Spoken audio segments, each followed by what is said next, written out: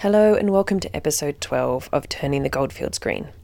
In today's episode, we talk with Peter Yates, who you might remember from episode 7 when we spoke to him and his son Rory about their documentary, When the River Runs Dry. It's a film about the 2019 mass fish kill event in the Darling River and all of the water management issues that lead to it.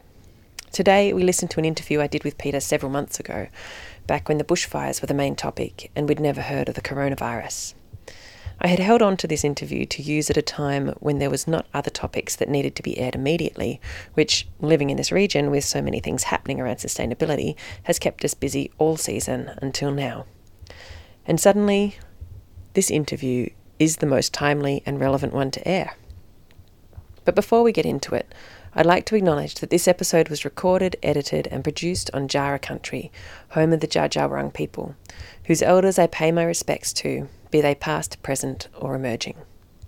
Peter Yates has worked extensively with traditional owners in various parts of Australia, and as you'll hear in this interview, he has a deep respect for the profoundly different way that they care for, understand and participate in being part of this country. Salt of the earth. Salt.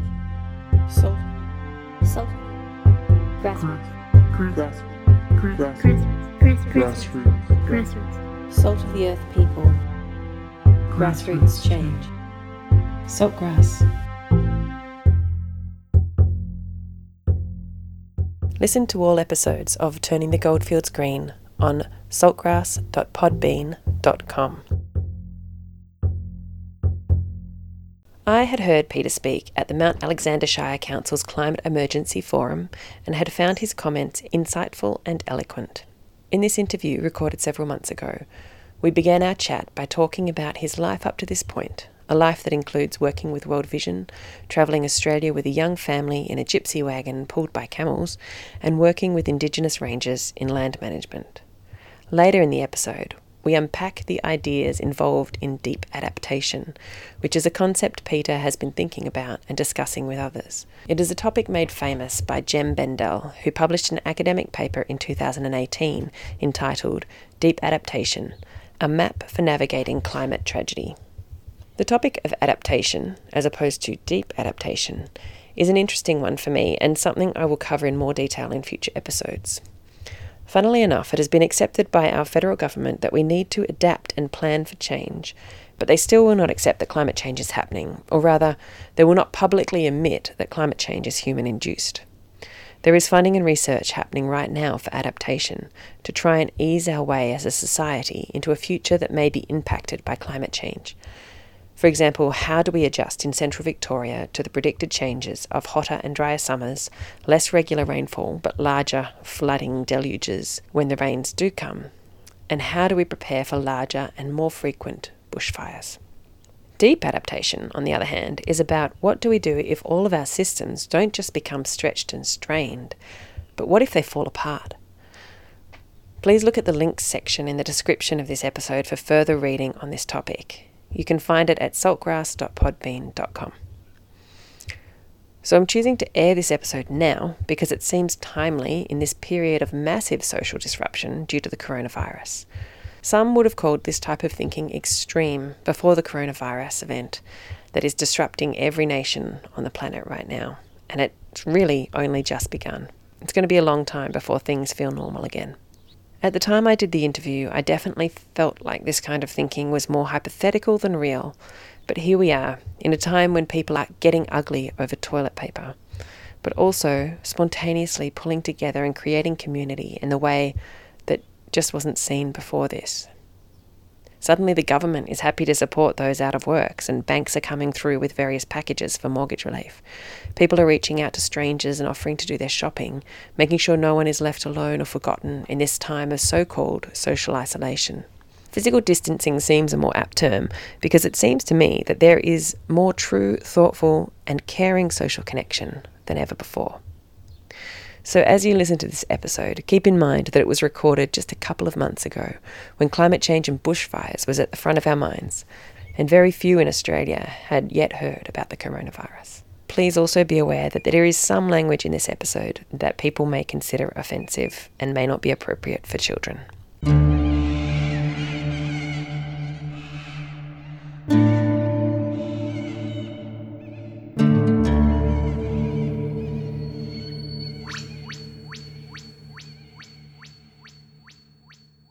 in researching you, I came across Peter Yates, who is a church-going advisor to the gambling industry, has worked 15 years for the Macquarie Group as a banker, and is the CEO of Kerry Packer's Media Group, BLT. That's not you? Innocent. The one thing that Peter Yates has got going for him is that his younger brother ran in Kooyong against the Liberal Environment Minister. And that's Oliver Yates. yeah, Oliver Yates' brother. Right, okay. Yeah. There's another Peter Yates who's a film director who is worth $214 million net worth. I have a feeling he's dead too, so who'd want to be him? No one. And there's another Peter Yates Yeah. in Alice Springs, who's usually known as Jillaby Peter Yates. I used to be known as Peter Yates the Hirsute, for reasons that are obvious to those who are around me. He's bald and I'm hairy. Yep. Anyway, he was involved in a casting in film across Central Australia, so he has a long history of working with Aboriginal people in film. So it was just funny. We lived, well, not quite the same street, but just around the corner, and we shared each other's reputations, which was mostly good, at least it was for me. That's good. We shared each other's mail. Yeah, right. It's very weird. So this incarnation of Peter Yates, you have been known as the Camel Man, and you are an anthropologist, and you've been an advisor to World Vision. I worked as a consultant with World Vision on a food security project in Ethiopia, Niger and Senegal, and we were looking at introducing Australian acacias as a drought-tolerant food plant that would add resilience to the agricultural ecosystem in these places, which are very, they're semi-arid environments, terribly hot, and very much analogous to parts of northern Australia like Balgo or Elliot. If you know these places are hot and hard, and in Australia we can barely bring ourselves to put cattle on there. In Africa, millions of people live there. Yeah. And they live off the millet crops that they can grow. In this, I'm describing the West African. Ethiopia was a different situation, but yeah, very harsh environment, millions of people. Amazing. Population growth rates to curl your hair, doubling times of 19 years, 21 years. If you haven't got a problem with population yet, come back in a few years, you definitely will have. Wow. And of course, these are the areas that are driving this huge migration pressures into Europe. We calculated that the combination of the benefits of the trees plus the food that the trees would produce themselves, the value of the wood they would produce for the local environment, all this would come close to doubling the agricultural output. And that was more or less demonstrated in a few trials, but it wasn't to be. And anyway, you do that, you double agricultural output in an area, well, in 21 years' time, you're back where you started. Yeah. So it got very depressing as a sense of, what's the bloody point? Anyway, it came to an end because priorities in World Vision changed, and here we are. Here we are in Maldon, and you actually have the most beautiful property where you've got the hills at the back and you're looking out over sort of Barringup area and the most beautiful vistas of rolling kind of land, and you live on a hill with, I love the bulbous kind of sitting up rocks, the same as you get at Dog Rocks on Mount Alex or Leanganuk. Yeah, it's a pretty lovely bit of country, and it grabbed us straight away. We came down from Alice Springs, and so we're long-term desert dwellers. 20 years in the centre, and didn't know how we'd cope. We had a son who was a hotshot soccer player at the time, and we needed to get him down to where he could play at a decent level, and that meant being within a reasonable distance of a capital city. And we thought, Castlemaine's reputedly a lot like Alice Springs in terms of the social world, so let's try there. And we went there and we just didn't like the country, all this degraded, thick, scrubby bush, and I was like, nah, don't like it. And we were actually on the verge of going up to the Hunter Valley to see if there was something out the back of Sydney, and we thought, I'll go and have a look at Maldon. And we hadn't got halfway up the driveway and we'd bought the place. It was like, love the rocks, it's full of these strange introduced trees and all that. It's a weird block, but it's beautiful. As we sit here, we look out at the Rock of Ages on the right and the Bradford Hills a bit over to the left. It's a tough place to live. One of the first things I noticed as I drove up your driveway was a beautiful gypsy-esque caravan, which is something that you and your wife and child lived in for many years as you travelled. Yes, that wagon we built many years ago. Well, our oldest son is now 27, I think. Lost track, but about that. Yep. We were living near Druin in West Gippsland, and we had some camels down there because I'd had camels before that. That's a longer story, but we just were not coping with the Gippsland winter, and the dream built up of we wanted to just go back to the desert. But how do you do it with Rory was just born, so he was under one. How do you can't. Anyway, we cooked up the plan, let's build a wagon, train the camels to pull it, all of which we did. A lot of it was a bit edgy, but it was all good fun, and we and the camels learnt, and it all got better. And how long did you spend travelling around? It's northern Australia, the northern top end sort of, and central Australia. You were travelling around with your camels? Look, Australia's a very big place, so no, we never really got much past Alice Springs. Okay. We travelled up through western New South Wales and then across the Strzelecki Track, Flinders Ranges, South Australian deserts, and eventually we got to the Pitjantjatjara lands in the north of South Australia and got in touch with a guy I'd gotten some of my first camels off, or got with, rather. We worked together to get some camels a few years before, and Roger KPP said, well, we'll come and stay, help us break in some camels for a while. And so we sort of stopped for a cup of tea, and 5 years later we left. We left with an extra child and a sort of a career, so in inland management. So it was fortuitous or an eventful stop. What was your role in land management? What sort of things were you doing? It was a funny time. I sort of inherited this job mainly because there was no housing and we had a camel wagon. So here I was the one-eyed man in the kingdom of the blind in a way. Yeah. I found myself in charge of Anangu Pitjantjatjara Land Management Unit, which essentially was supervising 12 Indigenous ranges and working out a land management strategy with people. What do you want to do with this land in the whole scope of what that could be? And just working out how to run a ranger project when the values of government who are providing the money and the values of Indigenous people were so utterly different, and trying to kind of be the grease between these two implacable, not enemies, but they constantly looked past each other, talked past each other, didn't understand at all. Yeah. And so there's me on the ground, actually studying anthropology at the time, and so I was in pretty rich territory, but didn't mean I had any answers. It was bumbling from day to day and trying to work it out. And it's still happening up there. But I've heard over the last few years increasing calls for Indigenous ranges and, funding for that. Is that linked to the sort of projects you were doing? And what do you see as the value of having Indigenous ranges? The work up there was really valuable in the sense that here are the people who are of that country. That's their land. They're not going anywhere. They want to be there. There's a bit of a fallacy out there that if it's bush, it's wilderness, and if it's wilderness, it looks after itself. And it's just not true. The Australian bush has been managed by somebody, albeit in a sort of a lifestyle embedded way, but it has been managed, and there have been human interventions for many, many thousands of years. What early whitefellas coming into this country would have seen was a highly managed environment, and everything in it was dependent on the maintenance of particularly the fire regimes. Then all that stopped and everything changed. Replaced fire with cattle and sheep.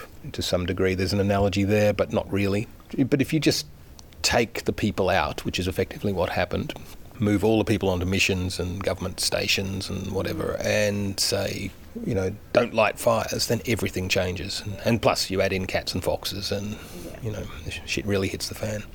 The land requires constant attention, and from an Aboriginal point of view, that's really important as well, because the land is not just a thing. It's not just a machine that sort of A follows B. It's actually full of spirits and the old people and people who've gone. The ancestors are all watching over, and you need to go there and you need to make yourself known and you need to attend to the things that they think you should be doing.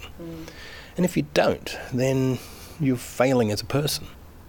So more broadly, the Aboriginal Ranger movement, if I can call it that, it's patchy. There's some that are better than others. There's no doubt that there's some brilliant work and there's some that are a bit iffy, but that goes for absolutely any industry. It's really, how are you going to manage this country?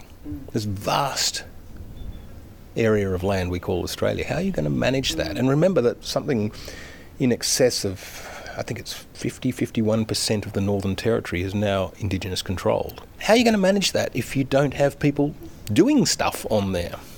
And so, it's essential. And there's your workforce. They want to be there. It's their job. It's actually their vocation. It's not just, oh yeah, I'll give you money, you go and do that work. No, it's their vocation. They need to do it. It's one of the best things that's happened in land management. Yes, it could be better, but, we're on the right track. And, the first thing I would do if you gave me the magic wand is, triple it. And in the light of the fires this year, there's a consistent message of, the land hasn't been managed well. It seems very apparent that we do need to manage our natural... books like The Dark Emu, even Bruce Pascoe is giving lots of evidence that the land has been highly managed by the Indigenous people for millennia, and it is what it is because of that. And us just, as you said, leaving it to be wild isn't actually a good solution for our particular environment. Yeah, look, the recent bushfires, there's just so many factors feeding into those, and I'm not sure that... I think we're so far from the original Indigenous managed landscapes that I'm not sure that if we tried to reinstate any of that, it would make a vast difference. It's a bloody mess now, and there's so many factors, including an extended, very deep drought. But add to that issues like logging and the fact that you just can't get the fuel reduction burns, which Aboriginal land management in those forested areas would have involved probably autumn burns. Well, nowadays you just don't have the time to do the work you would need to do. And the other thing is, in some of those fires, particularly around Glen Innes, the fuel reduction burns had been done, and it was already burnt forest that burnt. So, sorry, there's something else going on here. Yeah.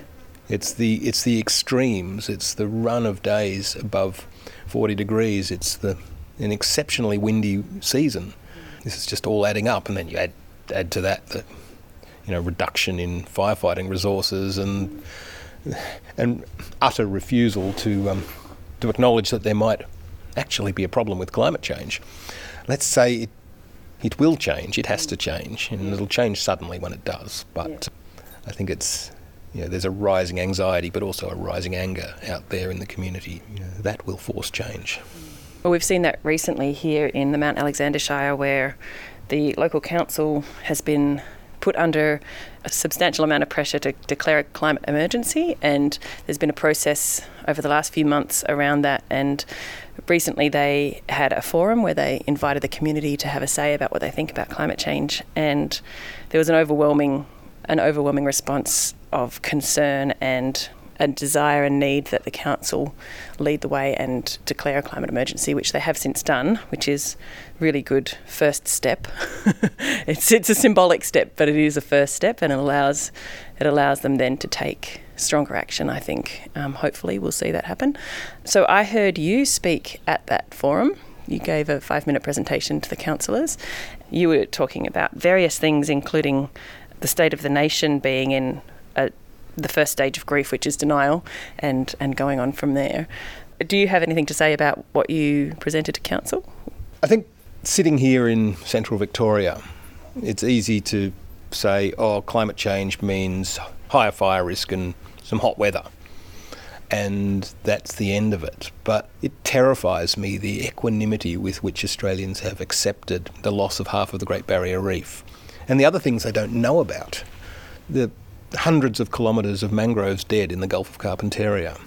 The sea level rise is washing out the graves of ancestors on islands in the Torres Strait.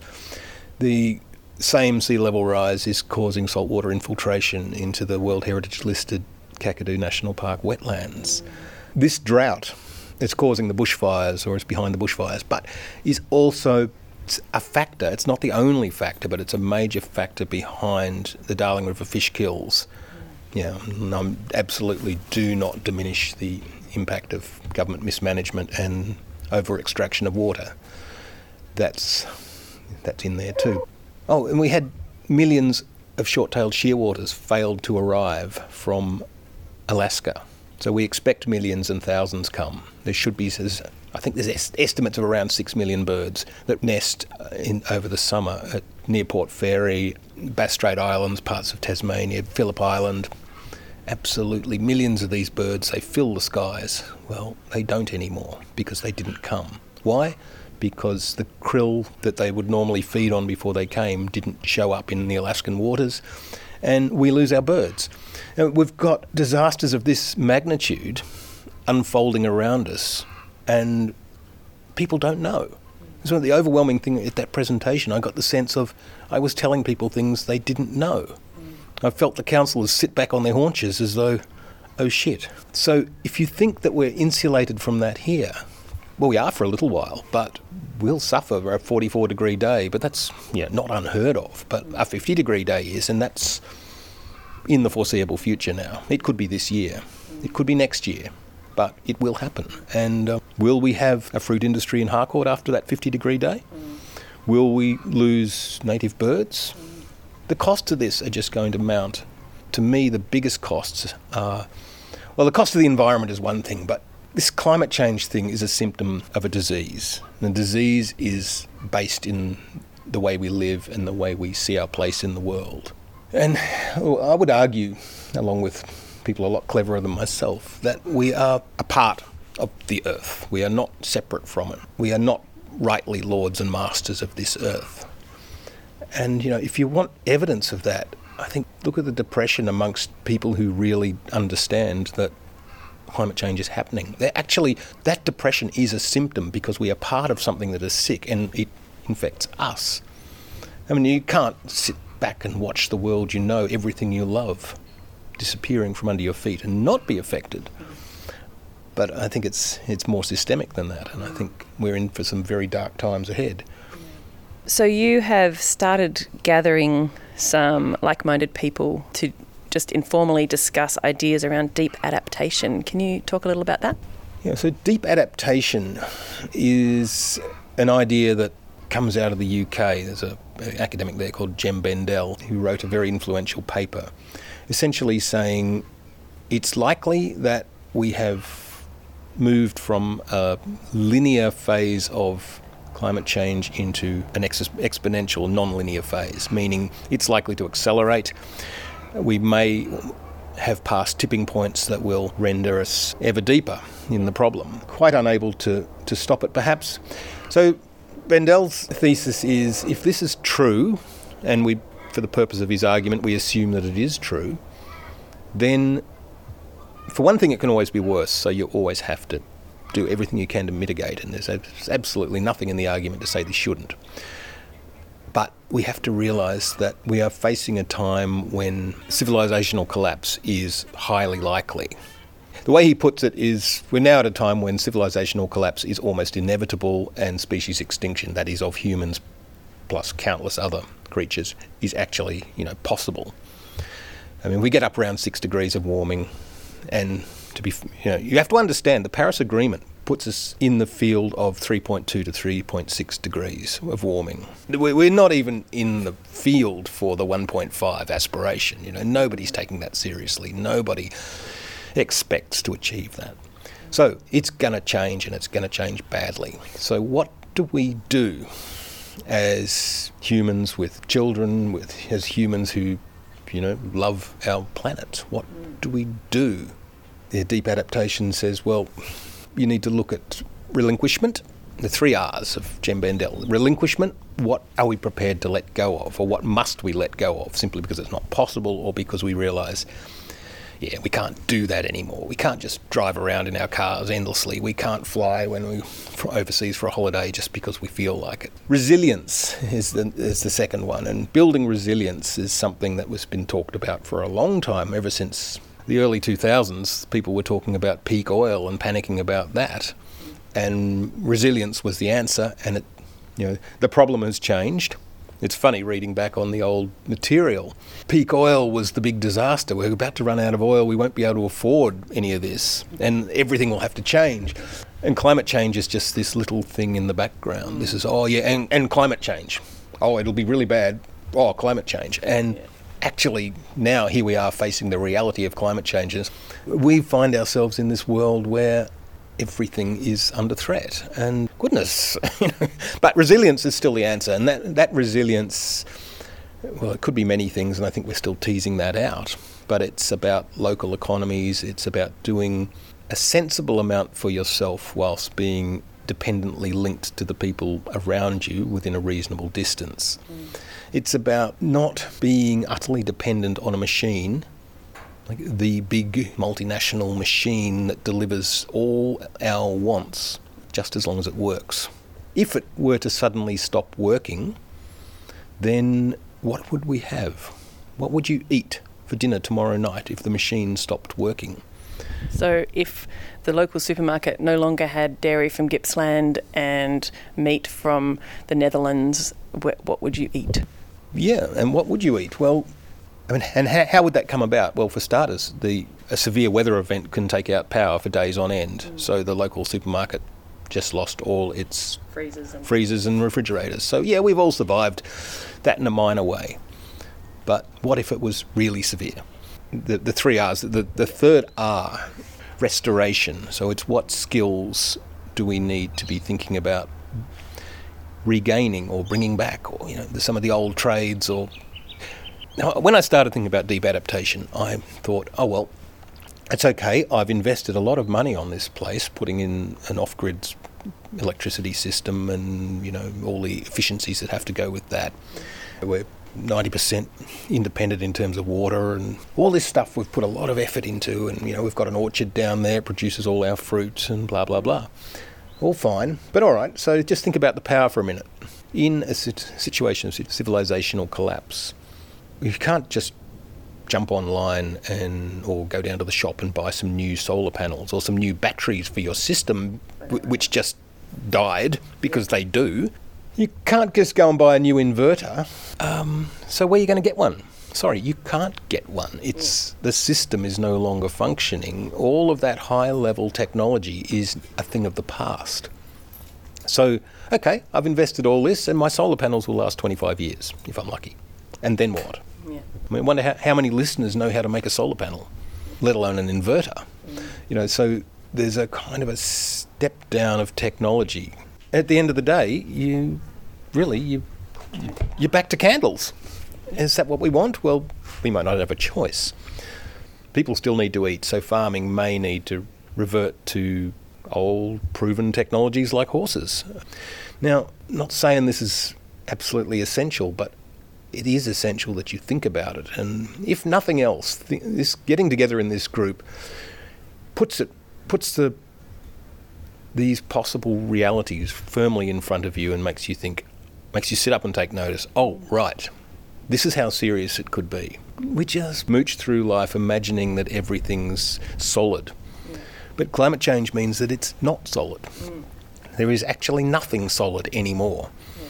We really need to just approach the future with that in mind, that you can't trust the system to deliver the things that you always thought were going to be there. Things are changing enough anyway with this sort of endless march of technology and this thing we call progress. But that's all going to be derailed. In all likelihood, it will be derailed. And then what? Yeah. We either sort of leapfrog it all into some, techno-utopia, or more likely dystopia, or we drop back into another way of being in the world, which probably from where most listeners stand sounds like a terrible thing. Oh, we'd only have candles and we'd have to work hard for our living, and we'd have to grow our own food and probably make our own clothes, or at least it'll be done by somebody local, and it's sort of like, it feels like a terrible regression. But it just might be that if we thought about it well, if we built that in the right ways, it might be that life would get better, that life would become rich and full of people, that we would be able to rebuild the good bits of the past without recreating the poverty and the insecurity. And this is I don't know whether I call it agrarian, but this is my kind of potential utopia. We can all look at a history book and see what the past was, and we know that it wasn't that great in many respects. But on the other hand, think of farming. In the old days, and we're not talking very old days. I remember reading a John Seymour, the guru of self-sufficiency, John Seymour book, and he described buying a farm in Wales, and he planted his crop and it grew, and sort of one day he was a bit surprised. He woke up and there was all these people milling around sort of waiting for him. Come on, it's time to harvest. And all the locals basically got together and helped each other with the wheat harvest. So they're there with this. I think might have been a tractor or something. I can't remember whether they were using scythes or what, but they basically all got together. They're out there working together, singing songs and doing this manual labour with a real sense of community. He thought he'd be out there doing it on his own. Well, look at farming in Australia now. It's rife with suicide as farmers do it all alone. They've got their machines, they're barely making a living, and they're just spending all this time alone and dealing with the blows alone. Virtually no farm exists without an off-farm income these days. So, has progress delivered us anything? Honestly? Yeah. The other day we were talking, and you were talking about farming and what it could mean if it was really considered, a truly deeply considered, almost spiritual kind of practice. The type of change we as a species, particularly Western culture and those who wish to emulate Western culture, need to make is to stop imagining ourselves lords and masters of all things and start seeing ourselves as a small integrated part of a great big network of dependencies. Those relationships are what matter. Just like in a healthy human society, relationships are what matter. No, Margaret Thatcher was not right. Society is not a collection of individuals striving to make their way. Society exists, and it's a group of people who care for each other. And we need to expand that concept we need to dethrone humanity from this, and, actually it's not humanity, we need to dethrone men from the top of the pyramid and make everybody equal. Everything, every living thing, and a fair few non-living things need to be respected. Rivers need to have rights. Yeah. Which is starting to happen. We're starting to see different nations in the world give things like rivers the same rights as a human, so that then people can sue on behalf of the river for damages and things like that. Yeah, we're certainly making steps in the right direction. That river is still not, let's say, it's in the realm of a legal fiction at the moment. It's not deeply felt, not sufficiently deeply felt, but we will get there, I think. And the work that climate change throws upon everyone alive today is to rebuild our society with that sense of our connectedness. And so from a farming point of view, a farmer needs to consider the vast array of life that's sitting under the soil that normally, that's dirt. No, that's not dirt. That is a great big living organism in itself. It's full of fungus and bacteria and goodness knows what. Honestly, 99.9% of it hasn't even been described. We do not know what is there. We barely understand how it works. And yet, what does farming do? The standard farmer these days farms out of a chemical drum, pours glyphosate on several times a season, which was going to interfere with all of those reactions and produce the desired product, but likely in a highly, let's say, a questionable form. And it's, can you farm and in a way that looks after the birds? Can you farm in a way that looks after the lizards? It's like everything needs to be considered in this, because everything is a part of our world. And we've got to change the values from that kind of blind neoliberal, everything can be converted to a dollar mentality, to one of, I measure my success in terms of the relationships that exist on this piece of land, the relationships between everything. If we expand that to the older Aboriginal view of things, it brings in what Aboriginal people call the old people, the ancestors, and it blends in the deep past into dreaming and creation beings themselves. So you have distant ancestors, and you can't tell the difference between them and the dreaming. And those people, in inverted commas, are watching over and feeling everything you do. So there's a sense of value, a sense of, I have to do only what those old people would approve of. Now, if you start seeing the world that way, it really changes everything you do. I can come up with 3 very, very plausible triggers for a major dislocation, if not collapse, of Western systems. And the first of those would be, already we're seeing extreme weather. We're seeing a massive drought in New South Wales.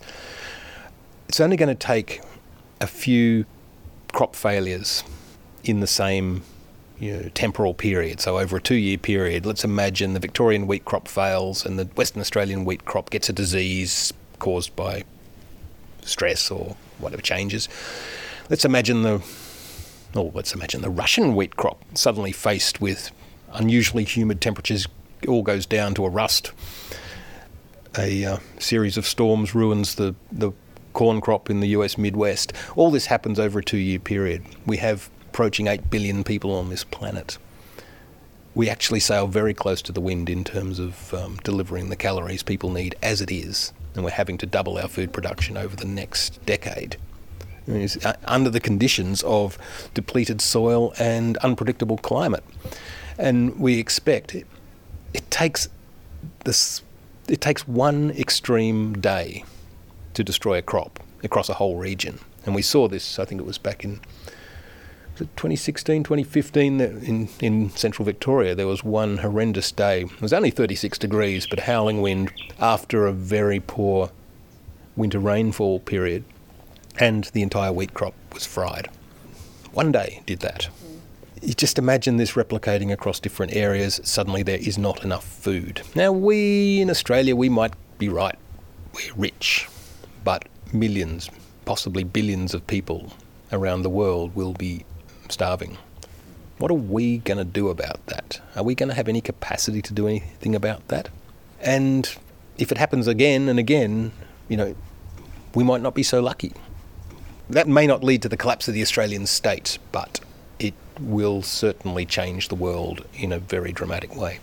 Okay, scenario 2 is one that the Australian military has actually advised our government is a very real scenario, and that is extreme weather events such as a cyclone causing massive flooding in South Asia, Bangladesh particularly, and unleashing anything up to 100 million climate refugees.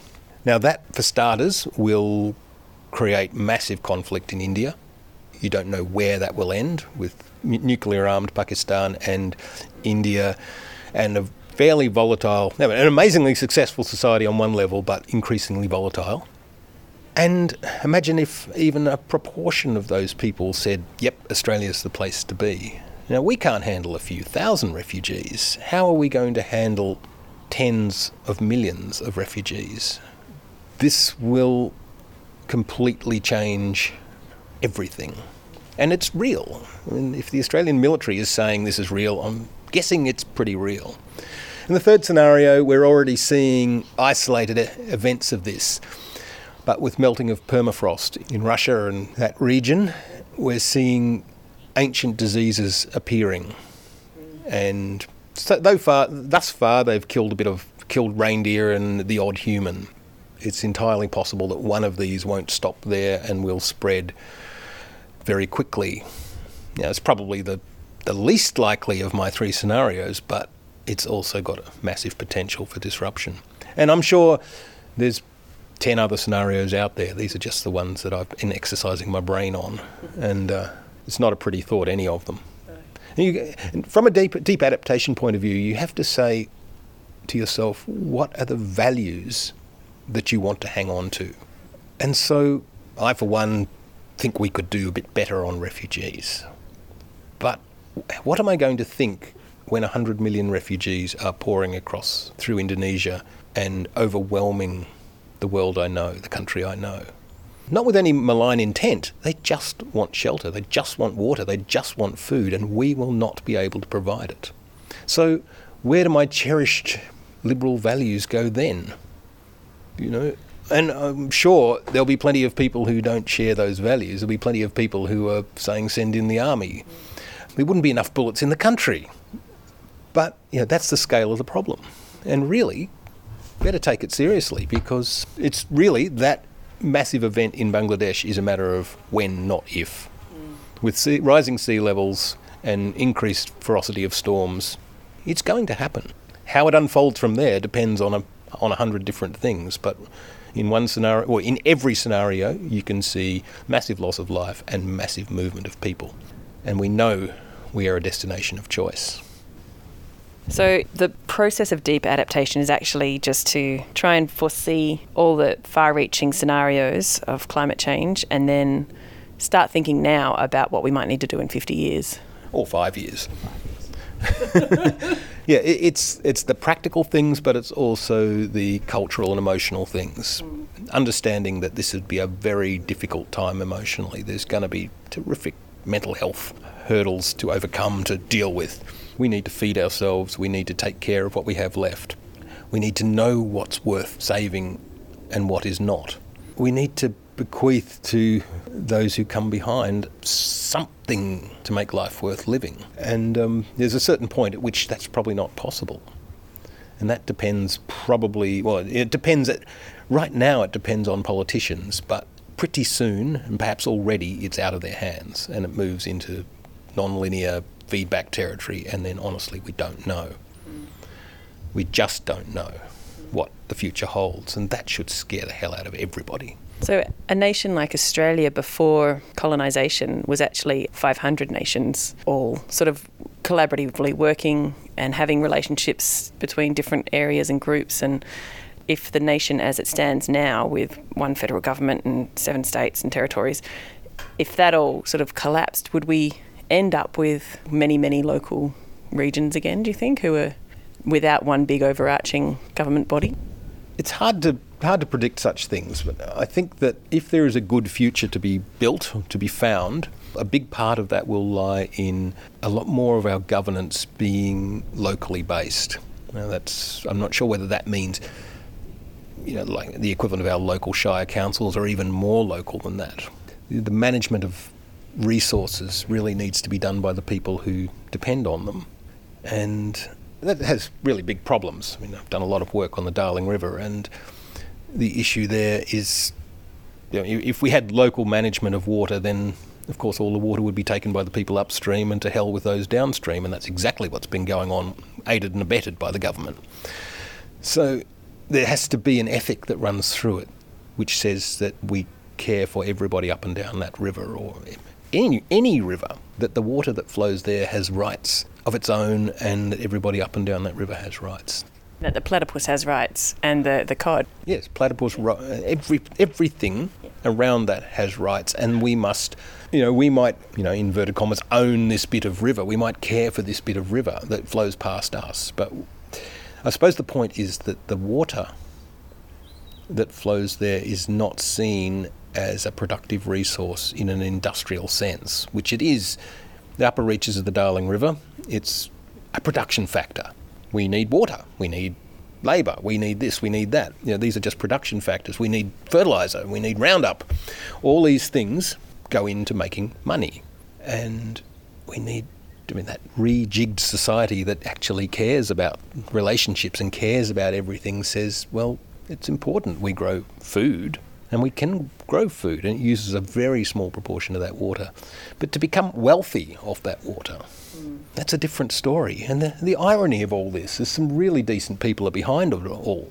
One of the biggest investors in Australian water is American superannuation funds. So it's nice Democrat voting teachers with paying their superannuation each month, and they say, well, where's a good investment? Oh, low sovereign risk in Australia, let's buy water. And they're buying a commodity. They're not understanding that by turning it into a commodity, you are annulling all other relationships. And they are beyond count. Even on a species basis, it's beyond count. But take it down to individuals. It's just unbelievable what we destroy by saying, that's for growing cotton.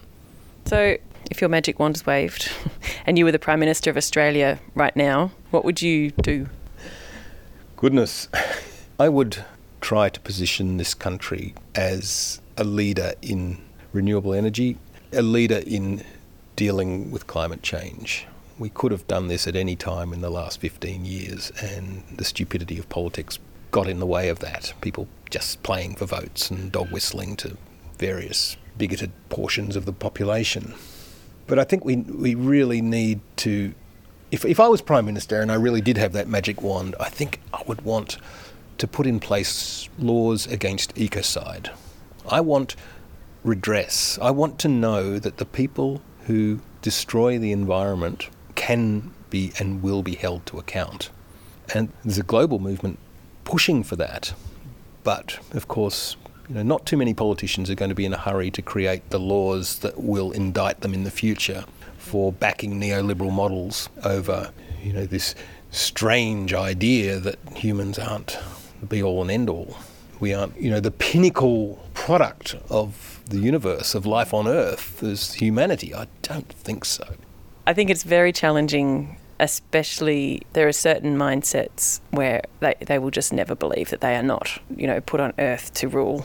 Sure, it's hard to see some people changing, but this is not something that's going to happen overnight. I don't expect it to. It's something that's been building actually since the late 1800s. This awareness, people are getting there. And is it growing or is it not? We might be in a period of retreat right now. I think that the sudden realisation that climate change is real and present danger will possibly cause another tipping point at which humanity will say we have got to live a different way, we've got to be a different way.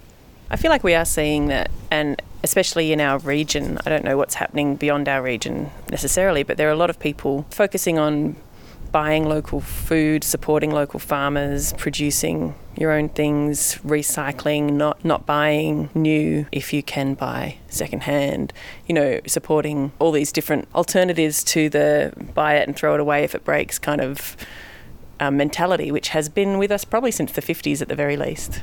Yeah, look, all those things you talk about, recycling and just using less and all that, these are all great things and we need it. But to my mind, these are still tinkering around the edges. We need to do these things, but we need to do more. And that more is to look inside ourselves and really place ourselves in a really committed way as a subservient part of a whole instead of a dominant part. And if everybody can do that, and I'm saying some portions of society may never get there, but if enough of us do, then we can at least create the laws that will hold the others in check.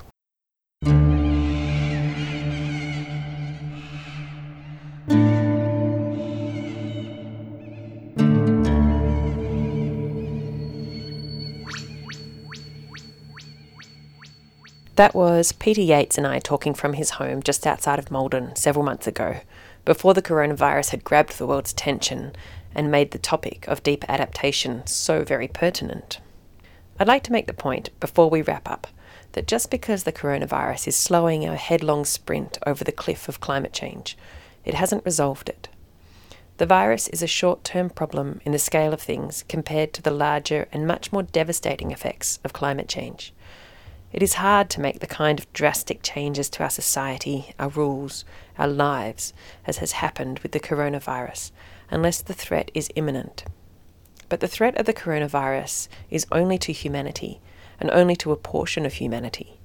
We can still farm and produce food. We can still live in our homes and have electricity and running water. So let's not forget that as dire as this situation is right now, it has nothing on the threat of climate change. Ecosystems collapsing and unstable weather will mean that farming may not be possible, and our homes and easy access to water may not be able to be taken for granted. Carbon emissions are slowing down right now as the world locks down and tries to manage this disease. But once we have a vaccine and people are able to go about their lives again, they will probably go back to what they were, or potentially even greater as people try to catch up with time lost. Carbon stays in our atmosphere for decades, so make no mistake, climate change will still be there as a problem on the other side of coronavirus. I have linked to some more articles about the relationship between coronavirus and the climate emergency in the episode description on saltgrass.podbean.com. If you want to hear more from Peter, listen to episode 7 of this series at saltgrass.podbean.com, where we discuss the documentary film he made with his son, Rory McLeod. Thanks for listening, and if you're enjoying this series, please share it and tell your friends. A lot of people have a lot more time on their hands right now, so it's the perfect time to be sharing good podcasts. Salt of the earth. Salt of the earth. Grassroots. Salt of the earth people. Grassroots change. Saltgrass. Listen to all episodes of Turning the Goldfields Green on saltgrass.podbean.com. My name is Alison Hanley and I have been your host today. I hope you've enjoyed the episode. If you're interested in any of the books, articles or websites mentioned in the show, you can find links to them in the episode description at saltgrass.podbean.com. You can follow us on Facebook or subscribe to our emailing list to get reminders and updates about the show. Email us at saltgrasspodcast@gmail.com. We'd love to hear from you if you have ideas for topics, know someone amazing we should talk to, have a recycling tip, a green product review, or have a song recommendation. Again, email us at saltgrasspodcast@gmail.com. This program was made possible with support from the Community Broadcasting Foundation. Find out more at cbf.org.au. This program was produced in partnership with the Mount Alexander Sustainability Group, MASG, and Main FM. It should be noted that the statements and opinions of myself and the people I interview are not the official positions held by either Main FM or MASG. We welcome feedback and responses to the ideas expressed on the show. If you would like to respond to something discussed on the program, we'd love to hear from you. Email us at saltgrasspodcast@gmail.com.